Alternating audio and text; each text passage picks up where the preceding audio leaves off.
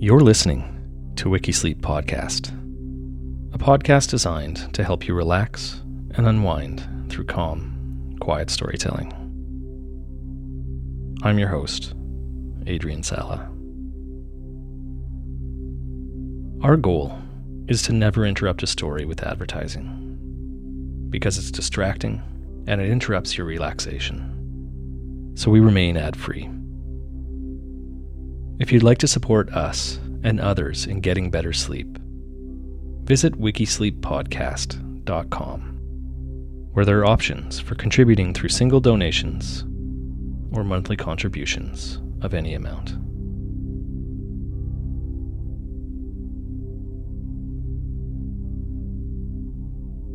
Today's story, the Red Barn Murder. The Red Barn Murder is the story of the murder of Maria Martin, born on July 24th, 1801, to a mole catcher from Polstead, Suffolk.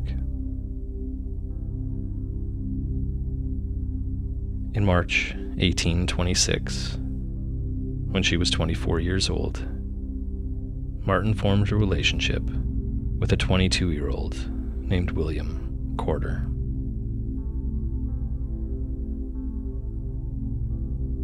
Martin had given birth to 2 children by that time. Sadly, one died as an infant and was in fact the child of her new lover's older brother.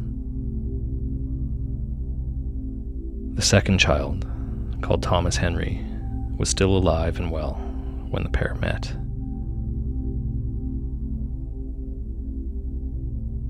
William Corder was born in 1803 and was the son of a local farmer.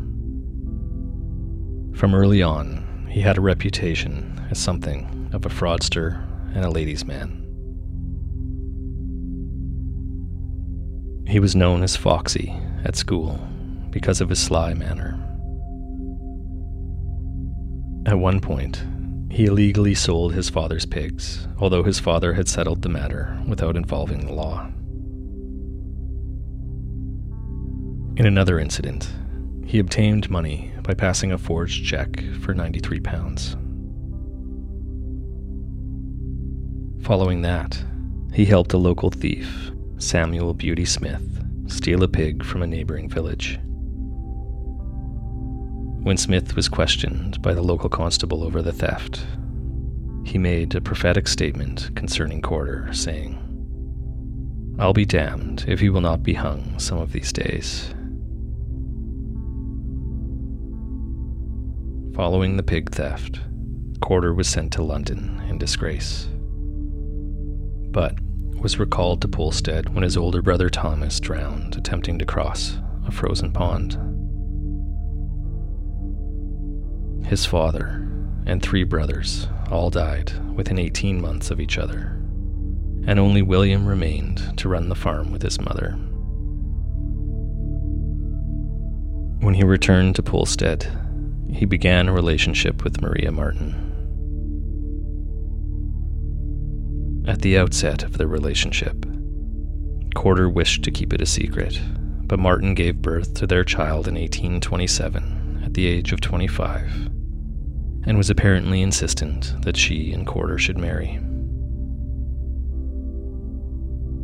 The child died in mysterious circumstances, but Corder agreed to marry Martin nonetheless.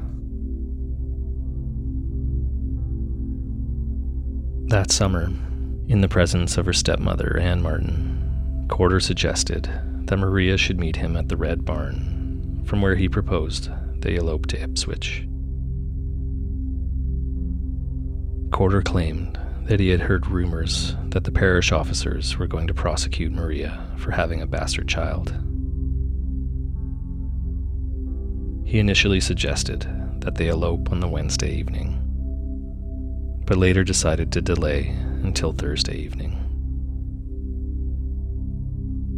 On the Thursday, he was again delayed, and is said to have blamed his brother falling ill as the reason for the delay, although most claim that all his brothers were dead by this time.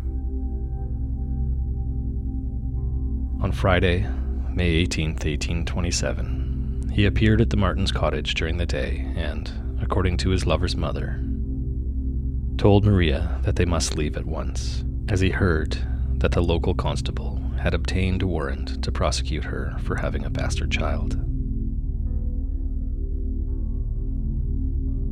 No warrant had been obtained, but it is not known if Corder was lying or mistaken.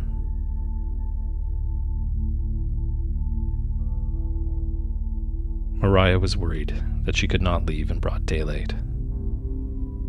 Corder suggested that she should dress in men's clothing to avert suspicion, saying he would carry her things to the barn where she could meet him and change before they continued on to Ipswich. Shortly after Corder left the house, Maria set out to meet him at the Red Barn, which was situated on Barnfield Hill, about a half-mile from the Martins' cottage. This was the last time she was seen alive.